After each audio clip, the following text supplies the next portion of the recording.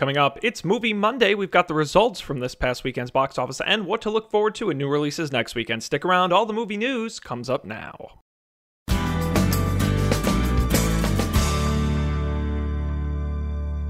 Greetings, everyone. Today is Monday, October 23rd, 2017. I'm Sean Jennings, and you're listening to the Coffee and Beer Radio Network. Today is Monday, which isn't only the start of a new week, but also the day where we look at movies and everything happening at the box office. Let's begin with how things went this past weekend.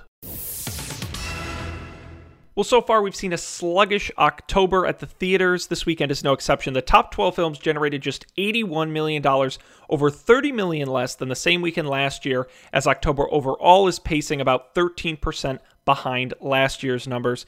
In first this weekend, Tyler Perry's Boo 2, A Madea Halloween, with $21.5 million. It finished atop the box office, and it had the 8th largest debut among the 17 films Tyler Perry has directed.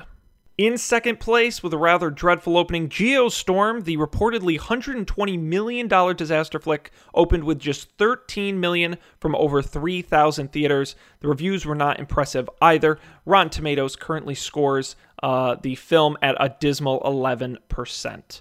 We also saw in third place Happy Death Day, dropping 64% in its second weekend, bringing in $9 million with its domestic total now at $40.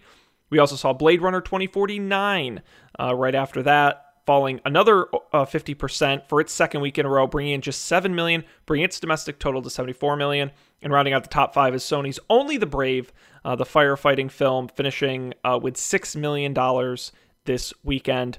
We got to go all the way down to 8th place before we have this weekend's other new release, The Snowman, the sort of detective thriller, brought in a very small $3.4 million, that in 1,800 theaters, for a per-theater average of an extremely small $1,900. That film on Rotten Tomatoes sits there with a not-so-lovely 8%. And one other small fun tidbit for you, Despicable Me 3 has officially passed Finding Dory to become the 4th highest-grossing animated film worldwide with over $1 billion. The 3 films ahead of Despicable Me 3 are Toy Story 3, Minions, and the highest grossing with $1.2 billion, Frozen. Now, as for this coming weekend, we'll see the release of 3 major films nationwide, the first of which is Jigsaw. It's the 8th installment in the Saw franchise, picking up a decade after the death of the Jigsaw killer during the police investigation of a new succession of murders that fit his modus operandi. We'll also see the release of Suburbicon, the George Clooney-directed Coen Brothers written film starring Matt Damon and Julianne Moore. And lastly, Thank You for Your Service, a military-focused film written and directed by the same guy behind American Sniper and starring Miles Teller, all of which will be opening in a minimum of 2,000 theaters this coming weekend.